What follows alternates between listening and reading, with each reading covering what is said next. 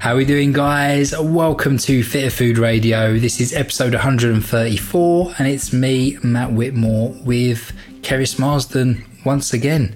Bonjour. Bonjour, Keris. Comment tu t'appelles? No, that is what you... Is that what's your name? Yeah. Je m'appelle Keris. All right. Tu as quel âge?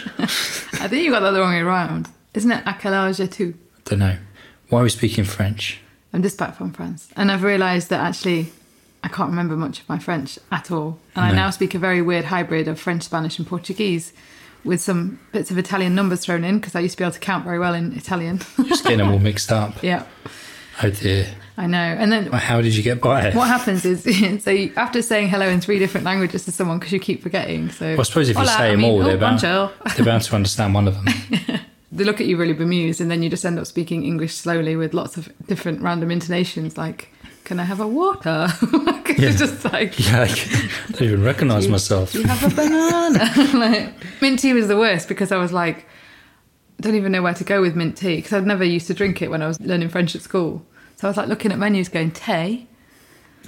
Minty, and it's like Mentos. But, so you learn it in one language and then, it's like a slightly different word, isn't it? French is a funny one though because I'm always quite big on trying to learn the language of the country that I'm going to, albeit very little, but enough to be able to like order a coffee and all the important stuff. It's like a mark of respect, I think. Isn't it? But interestingly, France was the only place where I felt very uncomfortable trying because a lot of the times it would be met with like a smirk or a little giggle, and it was almost a bit like, oh right, well I'm trying here, and I do try, I don't just go, oh bonjour bruv, boo coffees, s'il vous plaît. Sounded like Eric Trotter then. Yeah, you did. I do try like with the accent and the proper pronunciation. Whereas, like, I found that whenever we go to Portugal or we've been in Spain, people are quite accommodating to, like, almost like, oh, bless him, he's trying. Yeah. Whereas France was the only place that I felt a bit silly. Oh, really? And it almost stopped me wanting to try because I was a bit like, oh, right, okay. It's going to be obviously different where you are, I think, in the different places. I think at the airport, they just get bored. I noticed that at the airport, coming home, I was trying to say the right things and I think they just must get exhausted with it because everyone's trying and it's just holding up cues essentially. You're just holding everyone up. Cool. Great. You bought yourself a little book and you're making it, that's fantastic, but this queue's 20 people deep and they got a flame to catch. I know. When I went through passport control and I finished, I went bonjour and then waved and then I was like, no, that's not right, au revoir. Like I literally am now going, hello, goodbye, thank you, please. See you later. So why were you in Chamonix? Why did you go off and leave me for 4 days all on my own? So I was away doing some corporate work. I missed you, actually. Oh. I got really you stressed. have to say that, don't you? I'm doing so good at the moment in terms of stress management. And I think I got really stressed on the way home because obviously you've just got this perception now that you're going home and you start looking forward to it. And there were just loads of problems on the way home. Everything from delays to big faff with like hand luggage that, they come along and say, oh, the hand luggage has got to go in the hold. So I was like, okay, so that's going to take even longer at the other end now waiting. Then they charged me because I said, I'm not putting my laptop in the hold. No way. Because someone on our trip had lost their case, gone to another country. So I was like, no way am I putting my laptop in. And then they charged me €76 to take my laptop on because it counted as extra luggage. Crazy. And then when you're just getting I was like trying to do my whole like, come on, deal with this, like resilience and all this, but it was just like... Thing is, it's a bit bad, isn't it? Because we were saying this, we always say, take your solution-based mindset. Yeah. But in this case, it's like, well, there's no alternative. Yeah. You kind of feel like you're being strong-armed a little bit because it's like, well, I need to get on this plane. Yeah. So I'm just going to have to take that €76 on the chin. And the person that does all this is just doing their job. But literally, I wanted to headbutt her. Keris. I know, which is not me. And I was getting so annoyed with myself for the way I was behaving. Not just hit her, headbutt her. You animal. Because I was just so looking forward to coming home and I'm like, does someone just want to give me a break at this point in time? Do you know what? Like, if I got a phone call to say, like, Mr. Whitmore, your girlfriend, Keris Marsden's been arrested for headbutting an EasyJet member of staff, I'd think it was a prank. Easy feck, I call them now. Yeah. because like I said, it was nice to miss you and then look forward to coming home to see you. And but the trip itself, it's corporate nutrition work, and it's businesses take their employees out there and they do lots of work on kind of mental health, resilience, how you behave, in the workplace. And there's physical activities, there's lots of walking, and then there's talks on, I do the nutrition. There's usually a bit of talking on sleep and things like that. And it's really nice. I've done a few now where, I've travelled and done them, but I was really nervous about this one actually, because since I've been ill, I've not travelled, I've not flown anywhere. And I knew I'd be in an environment where I wouldn't be able to control my food choices. I had told them, luckily the food is quite healthy usually on these events, as in like it's usually going to be something like fish and vegetables, chicken and vegetables, salads, and it was. But there's an element to which you're kind of a bit nervous because you're talking in front of big groups of people, and I'm there on a work basis, so it's not like I can just be like, WhatsApping you and chilling out. And even though I'm in the mountains, you're coaching as you're walking as well. So I was a bit nervous about it, and I put some things in place in terms of took food with me, and I kind of knew when I got there we're in the mountains, so this is an amazing place to go out and walk and breathe, do some yoga. I took a band with me and did a kind of band mobility session when I got there. So just put my self-care in place whilst working. And also went with the attitude of like, my attitude at the moment is kind of, if this goes boobs up, so what? Like it really is that. And it's just a sign that I'm not supposed to do this. And it's given me an immense sense of relief whenever I'm working anywhere. I'm like, if it goes boobs up, there's your sign. Boobs up. Your gut's telling you you're just not meant to go there. So I'm kind of monitoring how I feel about a lot of things, and I genuinely do love this because it's a chance to coach people. Chamonix is an incredible place, I have to say. You've not been, have you? No, the photos looked amazing. It's lovely. You're in this valley, obviously surrounded by mountains, and you've got Mont Blanc, you've got the snow-capped mountains as well. So there's something about just being there, looking up and seeing all of that. One thing I noticed actually, and I chatted with a guy who lives there, is when I went to Germany into the forest to do some work over there, again, this was corporate nutrition, I couldn't believe the air when I got there. And I said to you, got out of the taxi, and I was like, Christ, like this feels like air in Britain 30, 40 years ago. By the way, when was 1990? When was 1990? Yeah, 40 years, yeah. When was 1990? Quickly off the top of your head. How many years ago? How many years ago? 29. Do you know, it's funny because whenever someone says 1990, I always think it's like 10 years ago or 20 years ago. It was a thing on Facebook the other day, and it's not, is it? Yeah, no, I've seen someone post that. It says, when I think of the 80s or whatever, I think it's 20 years ago. I think it's 20 years ago. Yeah. I'm stuck in the millennium. Literally. Anyway, digression there. What was I saying? Oh yeah, so the air in Germany in the middle of the forest was just something else, and it reminded me of the air when I was growing up in the Peak District, where it was always so fresh and clean. You go outside, and you go, oh God, like fill your lungs. And I haven't smelt that air, even though we live in Kent, Garden of England. I've never felt that since. And I became aware of it when I went to gym, and I was like, God, the air quality here is very different. And I asked a few people why, and they said, hardly any air traffic here because of where it is. And there's no motorways here and all this. I was like, oh, where was you in Germany? I can't remember exactly. I knew you were going to ask me. Cool. There was a Centre Parks in a lake. That's all right. I can't remember what it was. Anyway, because half the time with these events, I'm just I was definitely in work mode then. And I was just like, oh, I need to be at this airport, and then I'm going to get in a taxi. Didn't even know that I was driving into another country. I did eventually. And then ended up in the forest in Germany. But with this one, the air was like fresh, but didn't feel as clean. And I asked one of the guys who lived there, I said, it doesn't feel like I expected it to. I thought like mountain air would be like, I'd be like Tarzan at the top of there going, oh, lovely. That's not what you do. I don't know. But he said they've got a big problem with in the valley now that about 70,000 people come to Chamonix in peak season. So there's a lot of tourists there, obviously, for the skiing, and the paragliding is quite big there, and there's a lot of mountain runs and stuff. And then he said they're all using log burners and fires. And so he said that we've got a lot of pollution from the village, the towns now. Then there's the big motorways running through the Alps, and, people kind of driving down to Italy and things like that. So he said we've got a lot more motorway pollution as well. And then because you're in a valley, it kind of almost like collects a little bit at the top, which is why sometimes it feels quite weirdly warm. And that must be also something to do with the weather. I don't know, like the warm winds coming in and getting trapped in the valley. Because sometimes the wind would come in and it'd be like you'd just been blasted with a hairdryer. It was really bizarre. Wow. And then he said the clouds can sort of cap it all in sometimes, so you can feel like the air doesn't feel that clean. One night when there was no clouds and you could see the stars, it looked incredible, but the air felt very different. Just a little bit on climate change there. And obviously there's a big concern that the glacier is melting at a quicker pace than it should do. Apparently than anticipated. Yeah, so there's kind of problems with that in terms of the skiing and the, But yeah, it's interesting. But the place itself is interesting because it's just so many people from all around the world there. So obviously, fantastic place to be and meet people. But yeah, and I was nervous because since being well, hardly done any proper exercise. I haven't been for a run or anything. And so when they told me, they sent me the agenda and said there's a 6-hour walk up the mountains, I just thought, oh my goodness, like I've not done 6 hours of cardiovascular plus walking up, not a mountain, as in we weren't going up Mont Blanc. Yeah. But like I kind of had in mind 3 peaks. There was a pretty decent incline.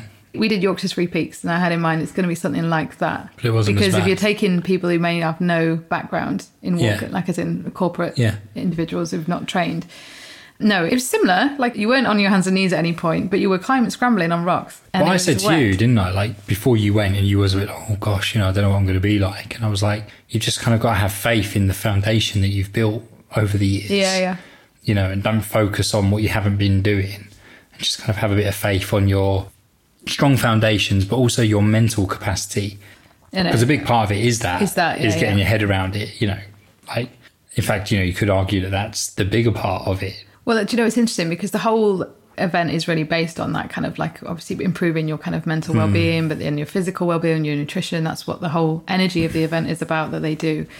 And I think for me, I kind of realised that actually the amount of, it sounds silly, but like walking the dog for a couple of hours every single day, just how much of a kind of foundation you build for low-level cardiovascular work. But again, bit of strength training meant my legs were able to withstand the kind of endurance element to it. But my yoga meant that the next day some people were in absolute agony, and I was like, oh no. Oh really? Yeah. That's interesting. Like calves on fire, and I was like, oh no, because the yoga means that if you think about walking on a hill, your calves get a pretty hefty hit, and then coming down, it's kind of more on your knees and hips because you're constantly like flexing the knees forward. But this is where a lot of the yoga work I do is about stability of knees and ankles, and then stretching out my calves and things like that. So I was like, actually, all this has paid off, but I haven't trained for this event. This is what I do on a regular basis, a couple of yoga sessions, a couple of strength, and I walk the dog a lot. Very interesting. The guide who took us up there, the French guy who's fantastic, and I've just got to tell you a quick story about him because it's very inspirational. I think he was some kind of genius because he invented a laser beam. He was telling us that he had a very successful job in Marseille, one of 5 people working on this laser beam, which was going to change the world. I never quite got to the bottom of what the laser beam ended up doing. Well, I was going to say. That was part 2 of the conversation. I wasn't there for that. But he said, I just had this moment where I realised that I have lots of money, I have everything that I want, but my body doesn't feel happy, because he grew up in Chamonix, so he grew up in the mountains. And he's like, I never move, I'm never outside, I'm never breathing properly, I'm never where I want to be. And he gave it all up and he moved back to Chamonix with his family. And he said, now I'm not rich in my pocket, I'm so rich in my heart. And this is my office. And that's nice. So like in the middle of a mountainside. So he's a great guy, but he also got into doing the Alp Marathon. So he did like 100-mile races where you run through the night. So obviously, I think he switched from the office to physical activity. It's almost like one extreme to the other. Yeah, but then he said that my knees are now telling me no more. So he's now into paragliding and walking. But going up the hill, he very much paced us. You actually got told off for walking. Guess who got told off for walking too fast? You. Yeah. And not just me, like there was a few other people who we were just powering up the hill, because I get very much like, let's just get up to the top. Like, come on, let's not drag this out. Because I find it harder to be slower and see how far we've got to go, because you could almost see parts where I was like, we've got a long way to go. Let's just get this done. Let's get that view. So it made me realise I'm one of those people that is a bit like, get to the finish line. It's like, right, this is a challenge. Yeah, kind of. But let's also, not mess around. I can't appreciate the journey as much as I probably should do. Yeah. And he kept pulling me back and going, we need to walk at this pace because we are going to be out for hours. Yeah. And weirdly, as slow as it felt, is that the reason that I did not feel a single adverse symptom or anything? I didn't get dizzy, didn't get tired, didn't feel my heart rate going nuts or anything. And on the scrambling side of it, we did rock scrambling in Mohong, didn't we, in an event there? And we loved it because you're always thinking about where your next foot is going to be and things like that. So I love the kind of mental side of it as well. But yeah, it was just interesting that the kind of slow and steady was what won the race in the end. So there you go. As they say, slow and steady wins the race. Yeah, basically. It's a really interesting experience because one of the people I met there was a sleep coach. We got on really well. And obviously me and you know the importance of sleep now and sleep routine. We do. But there's an element to sleeping that she really emphasised, which I've never thought about as much. And she talked about the fact that everything you think in the day influences the depth and quality of your sleep. Mm-hmm. But she also talked about the fact that saying to yourself, like if you're busy, and this is one thing I do, like go to bed thinking about what you need to do the next day. And you can have a pen and pad on the bedside table and write it down so you're not on your phone and things that we've come up with. We've said this to clients and to our membership group.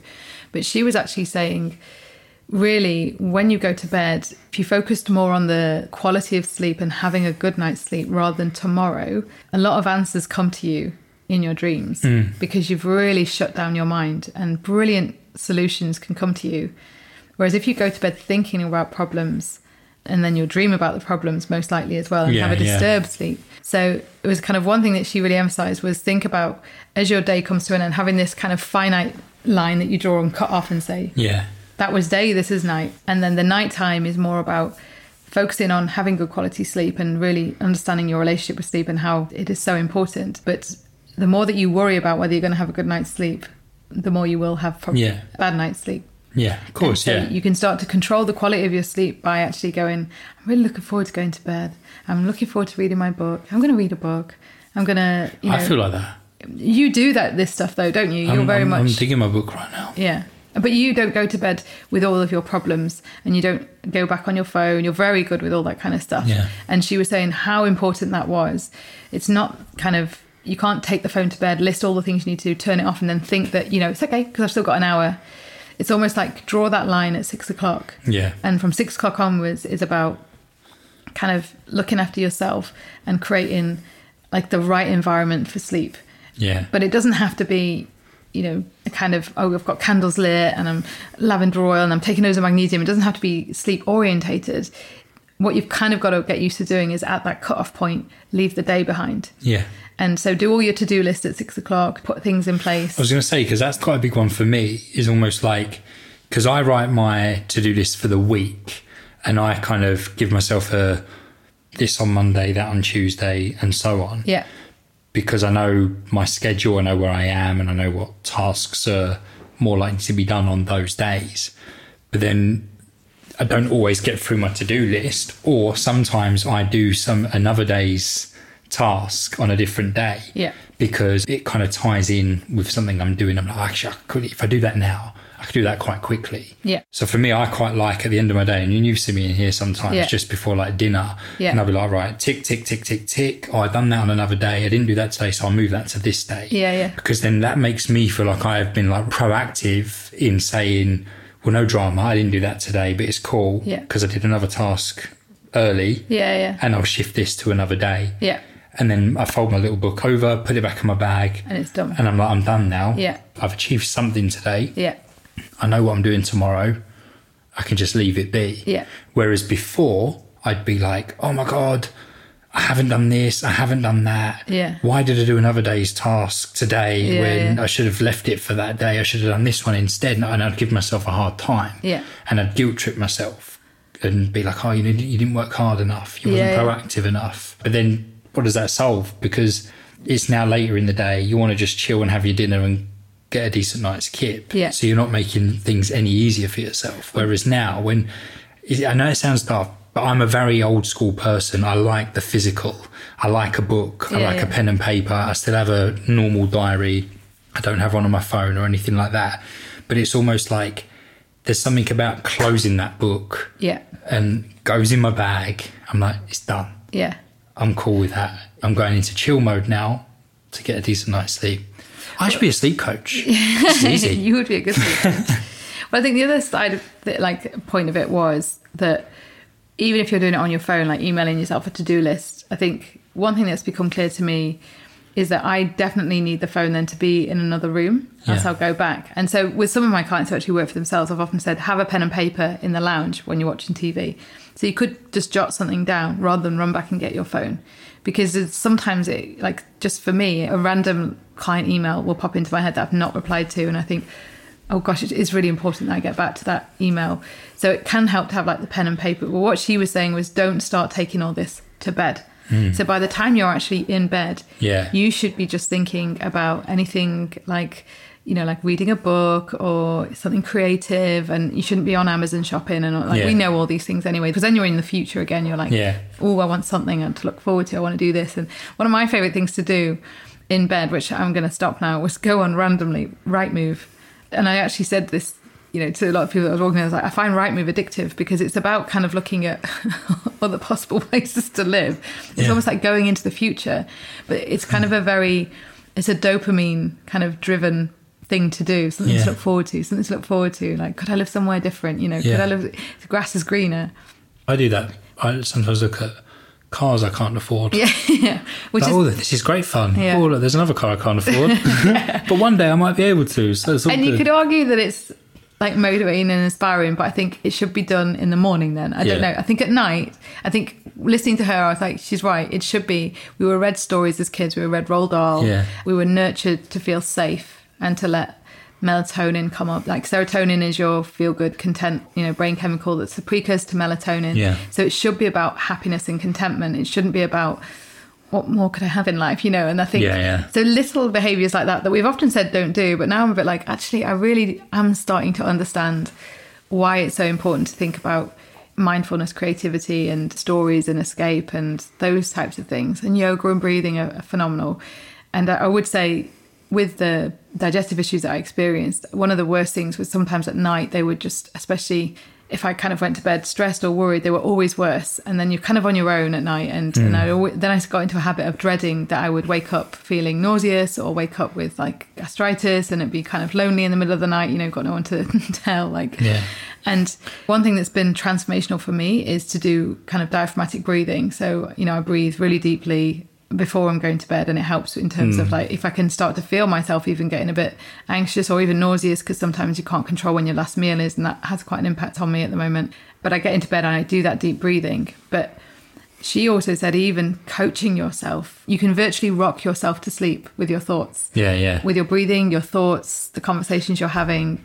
And you can start to say, like, you can almost sing if you wanted to, like, go to sleep, sing yourself a lullaby, whatever it might be. But breathing does that for me. So I don't think I need to, like, start rocking myself to sleep. But that emotional side for your sleep is just as important as the Epsom salts bath or the magnesium or reading your book or turning the lights down. Like, and I've been a definite one for, I can turn the lights down, definitely. And I can take magnesium, definitely. And, can't always read, I have to say, because my mind's too busy sometimes. So sometimes I'm reading, like, magazines and stuff instead. But what I'm not that good at is that kind of, I'm not actually in sleep mode mentally. But that's the biggest thing, isn't it? Like, and I've always said this, it's all well and good people saying, oh, here's what you should be doing before bed. But if you are someone a bit like you, who is a natural worrier, and for some reason you leave all your worrying to the end of the bloody day, like, I don't understand. Like, I'll be here in like proper chill mode, like on the sofa, and we've had dinner, we're watching telly, and then you just go off. That's a good observation, actually. I don't know what it is. And I'm just like, and I always say to him, bloody, you pick your times, don't you? I think it's an energy thing, because when I'm tired, I feel more defeatist when I'm tired. So I think it's an energy thing. And I think it's an overwhelm thing by the end of the day. And it's because I've probably not given myself enough breaks, time out, rest. You need your book. Yeah. So then you can close your book. So it's both, it's there in the physical sense, but see it as that mental closing the book as well. What I like about what you just said there, that kind of closure of the book, is it's almost like on a grander scale, you're closing your contact with the world, because that is also something that I'm not very good at, because I feel I could just do those emails, answer some questions in our Facebook group, those types of things. But I almost do need to start seeing it as like close the day, close the book, close your contact as well. The other thing I'm quite bad at, I've mentioned this before, is I'll then go on WhatsApp to this is mainly friends and family and people I really care about. But before you know it, like, that has started to make me feel a bit nauseous. It's something I've noticed, especially when I'm tired. And I've wondered if it was like an eyesight thing, because my eyes are like, where you just stop looking at stuff. Like, you've been on a screen all day, you've been like working, reading. And part of me was like, is this an eyesight thing or is it a fatigue thing? But I just don't think you're supposed to be on a screen focusing and tapping away. And when you're having more written conversations with people now, I think it's just affecting us in different ways. Someone else mentioned to me recently that they felt technology was making them feel quite nauseous and sick. And I thought, God, it's funny you say that. I'm noticing that. Like, but it's only at night when I'm like just pushing the boundaries a little bit. But here's something that's really interesting. So we should just probably devote this to a very short podcast on sleep, really. I guess. She was also saying, the sleep coach on this course, that traditionally, go back to kind of like hunter-gatherer times, men and women didn't sleep together. So women slept with the children and men slept alone. And maybe they were like guarding the front of the cave or something. And it was only, I think she said, Victorian times where men invited the women into the bedroom because they wanted to have more sex, essentially. So, and that it's not actually that natural to share a bed with somebody.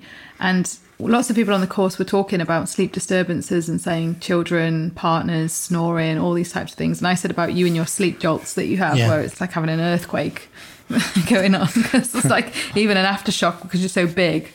And how, again, we've ended up having lots of nights where we say, let's sleep in separate beds. One, because you're up at 4 o'clock, but your sleep jolts will stop me falling asleep and then you get up really early. So it was really affecting my sleep.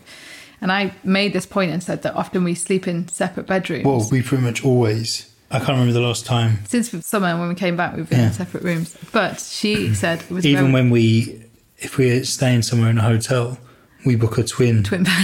twin bed. But we still have it like intimate time. We should probably make that clear, because this is what she said. It was a good idea. She said it's a really good idea. She said, I don't know why people think that they're going through these periods of sleep deprivation and then they're still in the same bed, because the intimacy side can happen at any point, any time. She actually said, again, prior to kind of modern day societies, intimacy was often done in the day, because of course, all right for some. Yeah. I know it's not always going to be like convenient or physically an option. You might not be with your partner in the day, but lasting at night apparently works for men, doesn't work for women. That was very interesting, I thought. Women can be wired by that process and men are relaxed by it. So actually having intimacy, as in sex late at night, is not always helpful for women. Might be why women reject it at that time. And then she was just saying that the intimacy can happen any time and you can make time for that. But the actual sleep side of things, why not have separate beds? Why not go into separate rooms? Why not relay responsibility with childcare? And it made me laugh because I thought about the dog with us. We sometimes say, you have the dog because I want a good night's sleep. And he like rustles around and stuff and wakes you. Yeah, it can be a bit of a pain. But if you think about the way that people are getting angry at each other about that process, like waking each other up and going, you're keeping me awake type thing, it creates conflicts as well. Yeah, but that's because you wake me up to tell me that I'm keeping you up. Yeah. And I'm like, well, now we're both awake. I know, so it's punishment. Yeah. If I can't sleep, you ain't sleeping. Yeah, basically. But no, but to be fair, like we were talking about this morning, like, because we've, for so long now, we've slept in separate rooms. It's like the norm. Yeah. You know what I mean? And to be fair, like, I don't know, I kind of feel like it's my room now. It's no longer the spare room, it's my room. But it could even be that we talked about when we travel, and I've said, I think I'm going to start taking like a couple of duvets. And I've said to you, like, I would probably rather sleep on a floor knowing that I could just be still and breathe and you're not going to disturb me. Because part of me not falling asleep would be, he's going to jolt in a minute. He's going to wake me up in a minute. Do you know, like I literally, I realised I was having that dialogue. So I couldn't fall asleep because I was waiting for you to do your sleep jolts, which would then come and then I would be like, Jesus, like you've just woke me up now, you know. But part of the time it's because I'm sleeping so lightly, I'm not slipping into my deep sleep. But like you say, it's that anticipation, isn't it? Like you're almost like, oh, he's gonna jolt in a minute. Yeah, basically. Or start snoring or, you know, new Darth Vader breathing, whatever you do. So I think it's like, if you set up in that environment, and the other thing I said was, you know, if you're a light sleeper, there's a good chance it's a lot about what you're doing in the day. So light sleepers generally tend to be more anxious people, warriors. Yeah. But obviously caffeine makes that worse.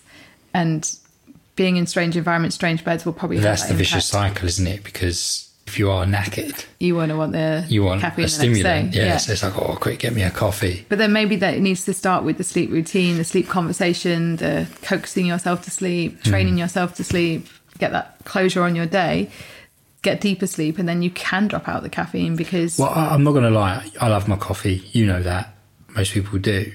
But I got to the point where I was like, I'm drinking too much here. Yeah. And I went down to... Well, I've started doing a couple of caffeine-free days. So I'll normally do like 2 days back-to-back of no caffeine. And I'll just stick to herbal teas or decaf coffee. Yeah. So and then now I'm kind of 1 to 2... caffeinated beverages a day, probably a little bit more at weekends. Yeah. Because in my head, I suppose, it's a bit of a treat. Yeah.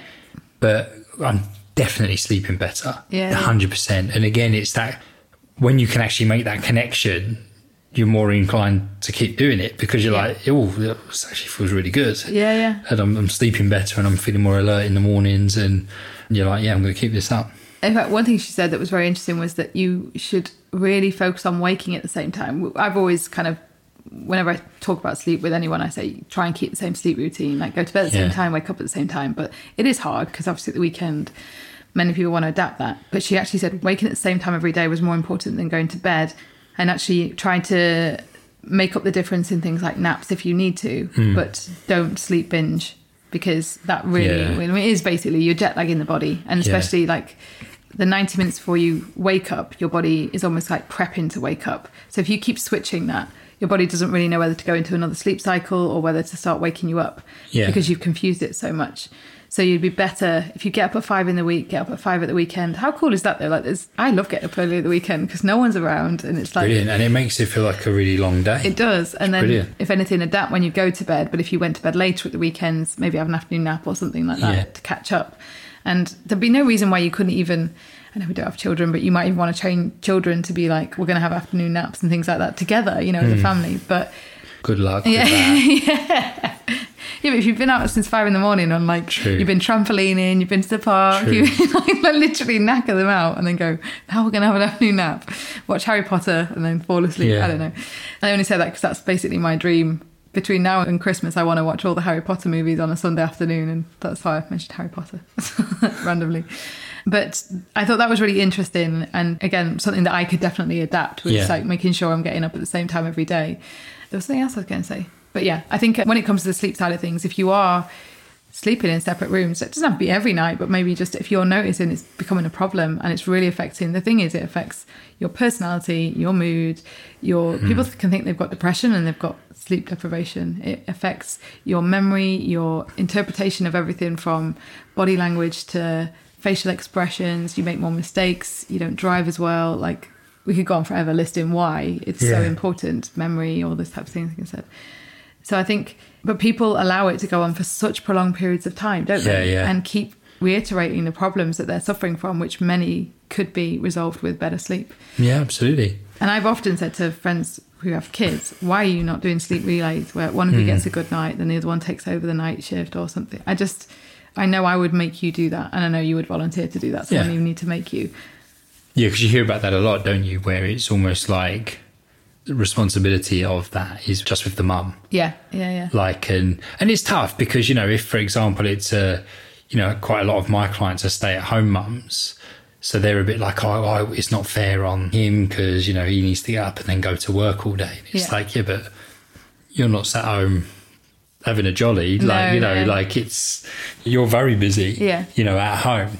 And so it can just be like the occasional time as well. It doesn't have to be all the time. And I think, like you just said, if someone's had chronic sleep deprivation for which you end up seeing months and years, then it's time that somebody comes in and helps you with that process. And again, you get that closure. There are things that we could all be doing that we don't do, and it is about making the kind of association of action and outcome. If you're on your phone now, you're going to have rubbish sleep. If you're drinking alcohol late at night, you're going to have rubbish sleep. If you're caffeine, same. Even eating late, lots of clients say to me, you have no option in that, but sometimes there is, because what you can do is make your last meal your lightest meal. You can make different choices, make sure it's a cooked meal, it's digested a lot easier, it's easier when you go to sleep. You know, you could skip it every now and then and see what the benefit of that is. Eat at work a couple of times if you have to, and just improve your sleep. At that point in time, it's serving you, you know. But I think like there's a lot of low-hanging fruit that people could do in terms of improving their sleep routine, with the classics being reduce caffeine and push it towards an earlier window of the day. Try and make your living room or wherever you spend your evening as relaxing as possible. Dark which candles. We do, don't we? We've got like in our fireplace, instead of an actual fire, we've just got a load of candles. We like those. What's interesting about that is you are much more on that process than me. You come in here and you light the candles and you do the room spray and then you put the fairy lights on and love it. Love it, honestly. And I just walk in and go, this is amazing. It's lovely. And it's then nice. You start harping on about your to-do list. Yeah. And I'm like, you're ruining the vibe here, Keris. Thanks, Ray. I've decided I think we need a water feature, because one of the other things that was lovely. I like the sound of water. Yeah, we went on this walk and we sat in this little village, and someone had a water feature in their garden, a little fountain. And I remember just thinking, even the sound of water is just really, obviously we're just, you know, just part of nature inside maybe. A water feature in the living room might look a bit odd though. I don't think so. That's probably not very good for the environment though, is it? I'm sure it would be. Why not? Because they're electric, aren't they, if you're going to have them inside? I suppose so, yeah. Some way. But anyway. But you know what's interesting as well, speaking of like sleep routines, is whilst you were away, I was actually going to bed really early. Oh, really? Yeah, well, you know that I get up earlier than you, so it kind of makes sense that I want to go to bed earlier than you. But a lot of the time, like, I feel an obligation to stay up because I feel like it's an opportunity for us to spend time together. Yeah. And I have that dilemma of like, I could really actually do going to sleep. Yeah. But I'm a bit like, well, no, I should stay up a bit longer because Keris is up, she's not gone to bed and whatnot. But actually, whilst you were away, I was like, this is hilarious. Rather than it being you away and me kind of going out and doing all of that, I was like, oh, it's 8 o'clock, off to bed I go. Nanomat. Nanomat. That's Keris's nickname for me. But okay, and another easy win then. Like having been away and listening to this coach, you really inspired me. I was like, I do need to be probably doing what you're doing because I like getting up early as well. Yeah. I do feel, we talked about, are you a night owl or a morning lark? And I think I might be a slight night owl-ish, and you've made me such a morning lark, as being a personal trainer also did with me. But I do like it and I want to keep that. So I've shifted it, I think, a little bit. But I'll never be like you in the morning where you're just like, oh, I'm definitely not you. There'll always be, I'm always slightly groggier, quieter, a bit like, do we have to talk yet? No. But what's that coffee cup? It went kind of viral on Facebook and whatnot. It's like a clear cup, and there was a line on it, and obviously where your coffee was, and the top line was like, don't talk to me. Line a bit low was like, yeah, still don't talk to me. Next line was like, almost there. And then like when it was kind of like near the bottom of the cup, it was like, okay, let's talk or whatever. Totally. Why is that even a caffeine thing though? I'm just a bit like, we just don't need to talk at this point in time. Yeah. But another thing that someone else mentioned when we were away was, we woke up the next day and someone said, oh, it's really hot, I'm in the top room, it's boiling, I didn't sleep very well. And I said, did you open your window when you got to your room? Because we had a break before dinner, and the first thing I did was open my window, and interestingly so did the sleep coach. And she was like, yeah, me too. And he was like, never even thought of that, because he's not thinking about, once you're kind of engaged in like how good sleep can be, and for me a real one is open the window.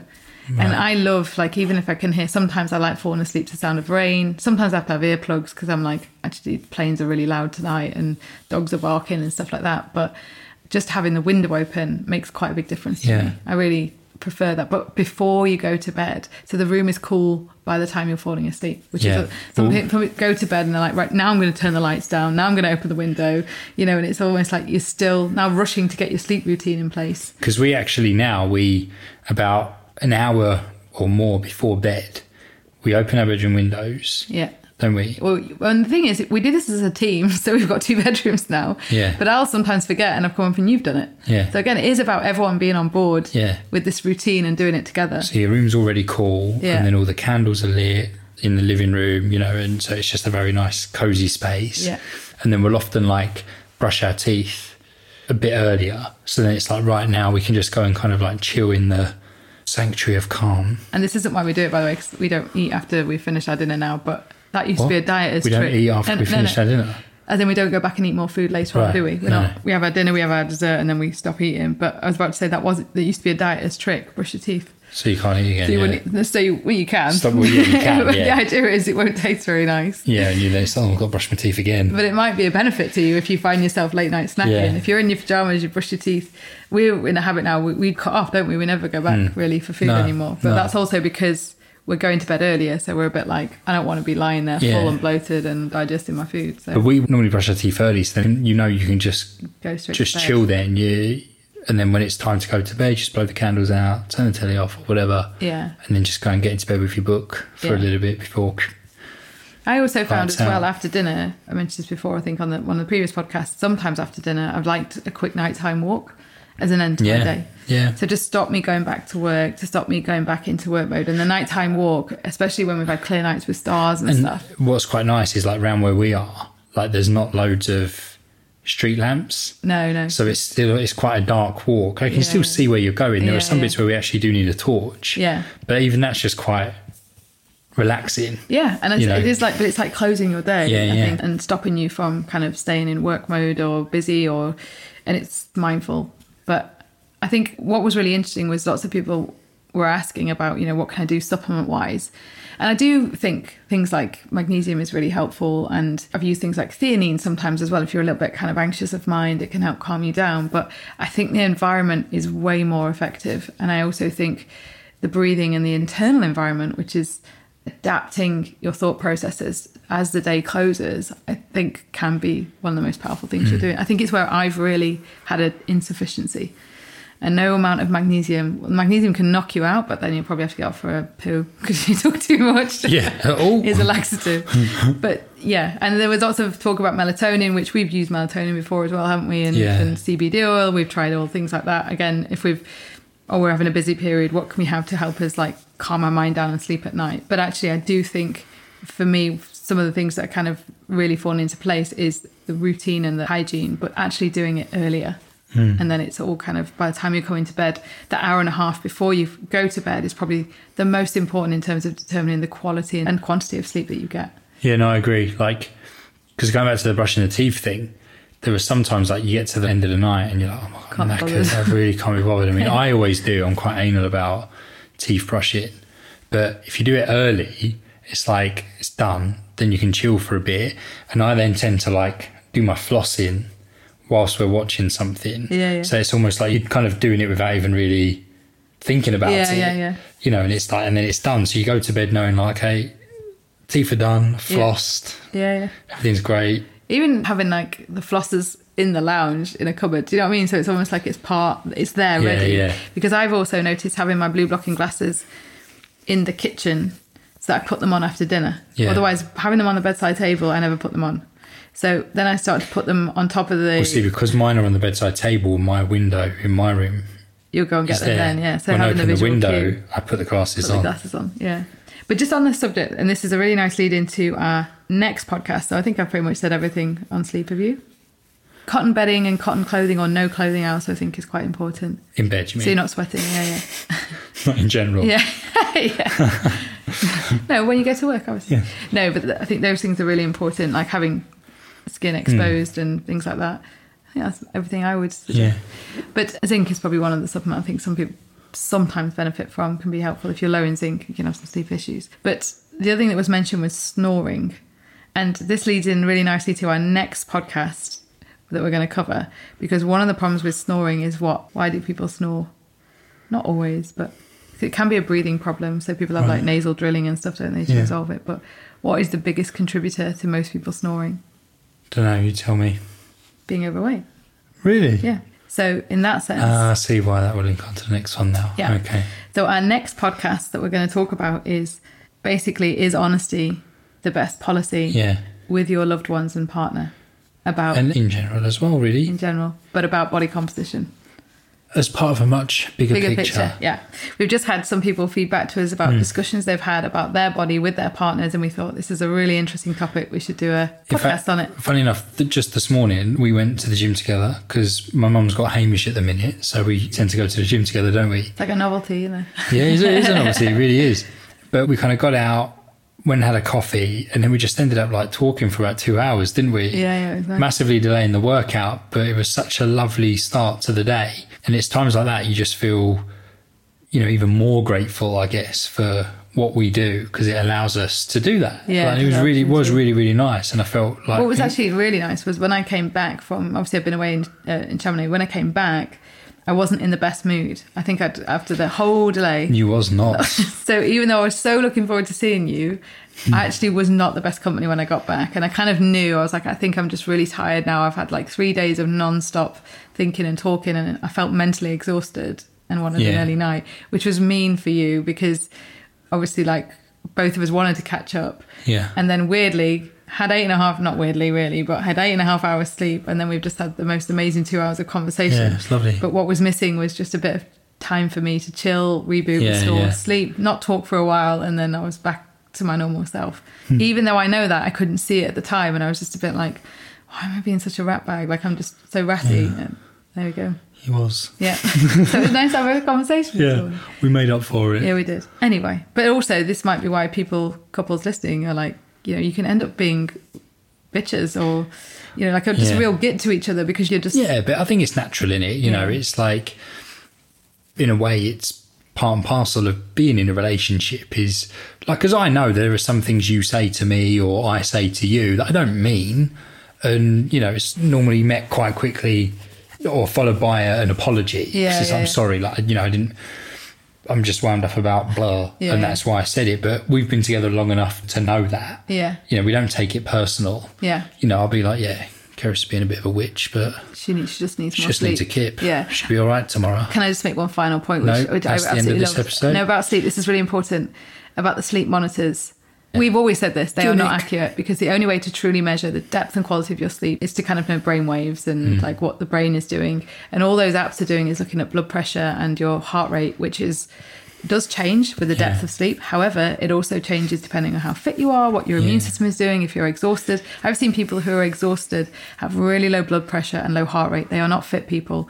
And I've seen super fit people with low heart rate, low blood pressure. So it's not an accurate measure of that, and it's not an accurate measure of the sleep either. But also as well, it's like people place so much trust in these stupid things. I know. Because like, I don't need someone to tell me whether I had a decent night's kip or not. I know. Yeah. Because I know based on how I feel. Yeah. Yet we used to get people asking us all the time. They're like, oh, I felt really good when I woke up this morning. But then according to my Fitbit or iWatch or whatever, it says I had a really poor quality sleep and didn't have much deep sleep. It's like, yeah, but you feel great. So just go with that. Or flip that. Yeah. And they'll be like, oh, I feel like terrible this morning. Yeah. But my watch thing's saying that I had a cracking night's sleep. And you're just like, well, what are you going to listen to? The same thing that I suggest people do with digestion is when everyone starts overthinking the food and they will go, oh, I've got issues today. I had almond butter at breakfast, or I had this.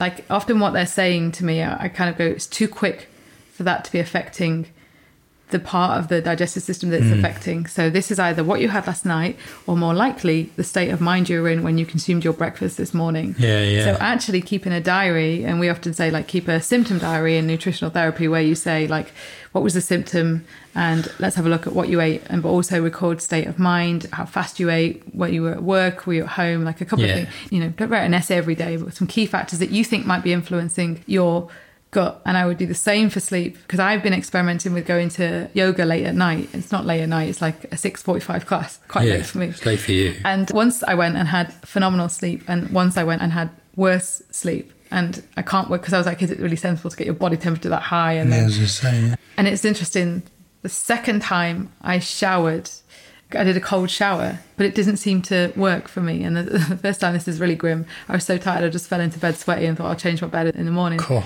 But had a better night's sleep. It's a good job we sleep in separate rooms. Imagine. What's that? Oh, it's you stink. Although you do tell me that my room smells like a teenage boy's room. It does. Well, you have the dog in there as well, which doesn't help. So it's like dog and bow pit. Yeah. Charming. But yeah. So I would say if you kind of want to adapt and improve, maybe just keep a bit of a sleep diary. I'd probably do it in the morning as well. Don't do it at night. But then, like you say, don't overthink it. Don't overthink it, because that's part of the problem. But if you're going to put, you could, do you know what? You don't even need the diary. Just change 2 or 3 key things, and just gently assess. Over a couple of weeks. Allow a couple of weeks, and if gently assess. Like be a bit intuitive about it. Don't overthink, because I always think as well, the more we focus in on this, like it's like I said to you, if you get into bed going, and we're going to have a good night's sleep or a bad night's sleep, I've done everything tonight, I've ticked off all my sleep routine, I've got the window opened, bad night's sleep. You've got to be like a bit of Neanderthal man has to come in here and just be a bit like, ugh, like bed. But the same with when you was getting ready to go to Chamonix, you was already getting quite uptight about not being in control of your food. Yeah. So not only the foods you could eat, what times you could eat, etc., etc. And I said to you, I was like, this is going to be the problem for you. Yeah, definitely. Like you're building it up before you're even there. Yeah. Like, try to chill out and see it as a few days away, in somewhere new, somewhere very picturesque, new people, etc. And it's interesting, because when I was away, my gut did kick off, and I kind of knew, like, equally I did say to you, I can't decide if it's like, because we were served basically like a lot of bread and cheese, and I was just like, oh God, all Sounds of this great. Stuff. You would have loved it. Can I come next time? Yeah, you can go instead of me probably. And I just knew that's what it would be like, and I'd made a few dietary requests, but I was also conscious of, for some reason, I decided to step back and not be that person that says I want to have all of these different things. And now I wish I actually had done, because it did create that element of like uncertainty, and I'm not going to know what's served. And I was like, oh, crikey. Like I said, there was just a lot of things I know I probably aren't going to agree with my digestive system. Interestingly, a few other people commented that they were like, I wouldn't normally eat this much this late, and I'm not feeling too great digestively. So part of me was like, do I feed back next time that we we should eat early? That's the point. We're saying sleep routine, we're saying about nutrition, and then we're feeling it was a really 9-10 o'clock at night still going on type of thing, because that's the kind of Mediterranean way, isn't it, I suppose. But what I did start to do is the second and third night, it just meant that I would go to bed feeling discomfort and my gut would be kicking off, is doing the deep breathing. And in yoga, you do something called a body scan, where when you were finishing the yoga session or starting it, you just scan your body for like areas of tension. And what I almost always identify is I'm clenching my gut, like as in tensing it, because I'm kind of like, oh, am I going to, something's going to go wrong with it type thing. That's where I feel stress. But for some people, it might be their jaw, and for some people, it's their traps, their shoulders, or you get headaches from that as well. So when you're kind of lying in bed, like do your body scan. And there's actually kind of like, I think there's, YouTube videos you can watch that talk you through it. Really? So it's like relax your feet, relax your calves, relax your ankles. If you go to a yoga class, just hear a teacher do it and you'll learn it. And mine is always jaw and gut. I'm always like, which is funny because it's kind of, they say some of this is like suppressed emotion, or you haven't said what you thought. And that can be felt there. I just think it's where I've always held tension. So you can do that body scan and you can breathe, and they were the two things. So my first night was a bad night, and my second and third wasn't great in terms of like I went to bed feeling a bit bloated, but slept like a baby. So really interesting that I actually had to have like quite a lot of, I didn't have to have it, but the only thing we were served on the final night was like goat's cheese, and I was so hungry. We'd walked for so long. I was like, I just need to eat the cheese. And like I said, but I breathed and relaxed, and I was like, I'm not always sure it's the food. I agree with you on that point. It's the terrain that's really important. Yeah. But I kind of also was a bit like, I'm in the middle of nowhere and I can't risk, feeling sick tomorrow morning or nauseous or getting really bloated. Like I've got to work. So I couldn't take that risk as well. So that was why it was a little bit of an unusual situation. But yeah, hopefully lots of tips there. I don't know. But the thing is as well, like even if there's a load of stuff here that you've heard before, because we've spoken about sleep many times on the podcast, but we often say this, it's just nice to be reminded sometimes. Yeah. Because it is easy to forget. It is easy to fall back into bad habits, if you will, because we do it. But also I think we are getting a little bit with health regimented. Yeah. And that's what I'm saying about like, I'm doing all this regimented stuff. Like I said, take my magnesium, do this, do that, open the window. They're good things to do, don't get me wrong. But there was definitely like, I was missing this low hanging fruit of like, close your frigging day off and change your mindset and relax your body and actually look forward to a good night's sleep and make sure that you're confident you're going to get a good night's sleep. You don't. Yeah. But at least you went to bed anticipating that. Yeah. Whereas I go to bed thinking about tomorrow sometimes, So that was just a big thing for me that I was like, gosh, I can make a real change there. Yeah. No, and that's how it should be. Like, like you say, it's easy to get a bit carried away with these things, and that in itself becomes a problem. Yeah. And it's just being able to change your mindset, being able to adapt when things don't allow for you to be as regimented as you would like to be. Yeah. For example, if you are traveling or something's come up with work or something's coming up with one of your kids and whatnot, it's being able to just adapt and go, okay, well, it's just spanner's been thrown in the works a little bit, but it's all good because I'm just going to adapt and then get back to normal tomorrow or whenever. And that's pretty powerful. Because when you do start freaking out, like, oh no, can't do this, can't do that. And that goes for everything, like your nutrition, your exercise, sleep, whatever it may be. So on that note, say toodle pip. See you in episode 135. As Kara said, hope this has helped in some shape or form, even if you take one thing away. Amazing, happy days. But if you ever got any questions at all, let us know. info@fitterfood.com. Catch us on social media. And if you haven't already done so, leave us a review, would you? We'd be forever grateful. Amazing. Good or bad, we can take a bit of constructive criticism. As long as it is that, don't be mean. Don't be horrible about it. But a bit of constructive feedback. We're always happy to receive. So, or topic requests. Yeah. In fact, actually, we did have a few requests lately of people asking for some Q&A based podcasts. Okay. So if you've got questions, let's hear them, and we could do that for sure. Yeah. That's always good for a bit of variety there as well. Yeah, definitely. So guys, we will see you in episode 135. Thank you very much for listening, and we'll see you soon. Bye-bye. Bye.